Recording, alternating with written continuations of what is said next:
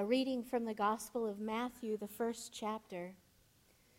An account of the genealogy of Jesus the Messiah, the son of David, the son of Abraham.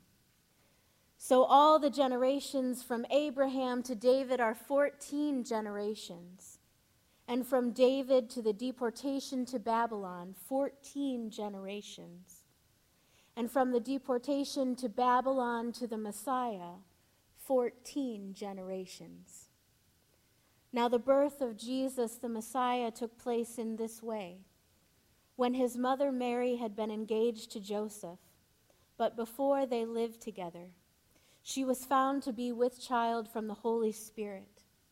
Her husband Joseph, being a righteous man and unwilling to expose her to public disgrace, planned to dismiss her quietly.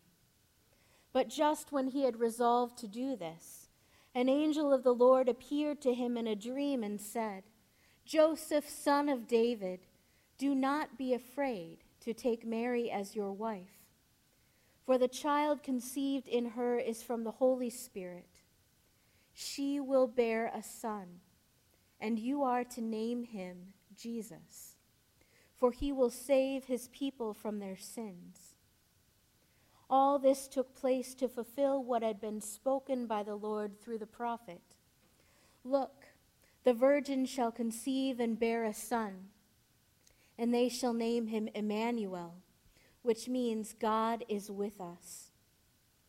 When Joseph awoke from sleep, he did as the angel of the Lord commanded him. He took her as his wife, but had no marital relations with her until she had borne a son, and he named him Jesus. The light shines in the darkness.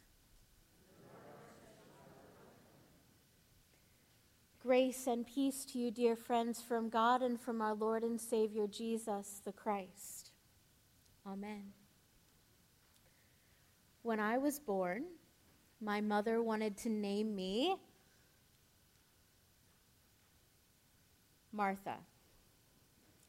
She had dreams of calling me Marty.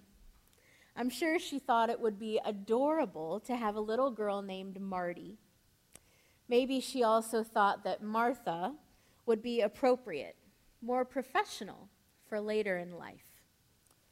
My dad, on the other hand, did not want a daughter named Martha. He also didn't ever want to call me Marty. He wanted to name me Mary Ann. I believe there was a Mary Ann somewhere in his genealogy and family of origin. I'm not quite sure. My dad explains my name in this way: Mary Ann. 2 words, no E, Mary Ann, plain and simple. Well, the joke's on my dad, because I'm not sure there's anything about me that's plain and simple except for my name. That is the story of the origin of my name. Our gospel reading today tells the genealogy of Jesus and the origin of his name.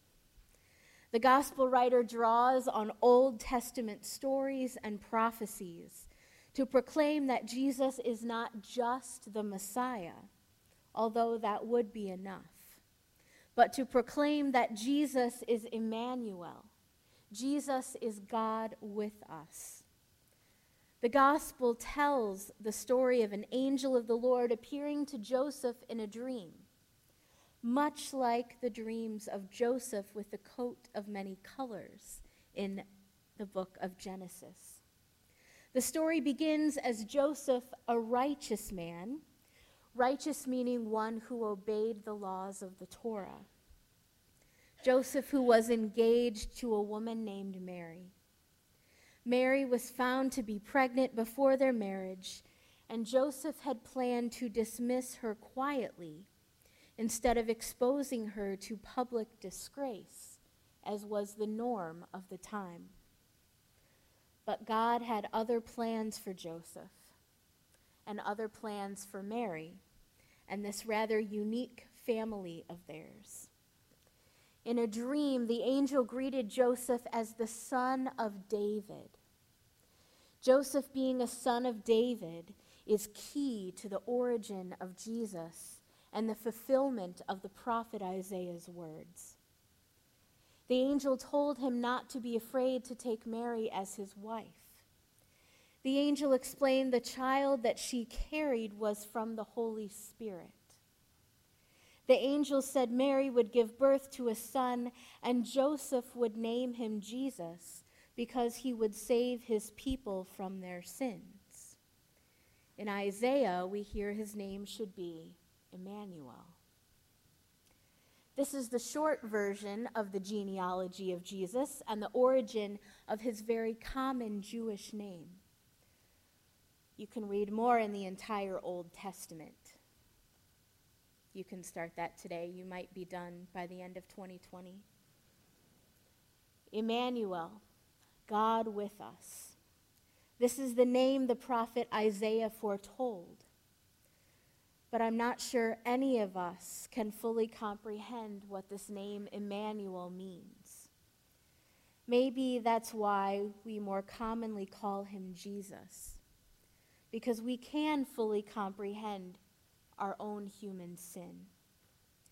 We are people of God living in a world of grief and a world of brokenness. We don't have to look very far to find the sins of hatred, violence, and division are all around us. We need Jesus, a Savior. These sins are not just on a continent half a world away somewhere. They're right here in our community too. The joy of a tiny baby born and named to save is not always easily found after Christmas Day. This was true in biblical times, and it's true today. The hope and expectation of Emmanuel, God with us, is diminished almost as quickly as it arises. Much more often than we like.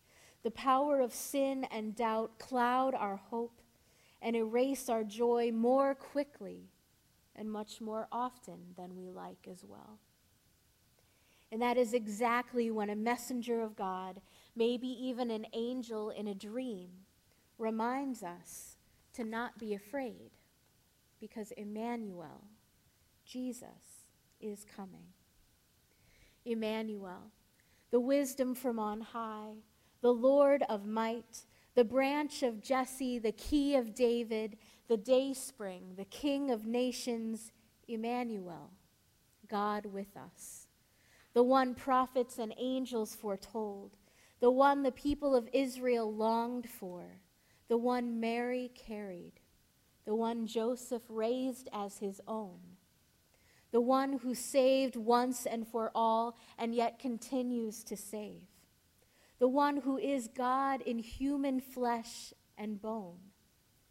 This is Jesus, the one who was born to save simply by his name.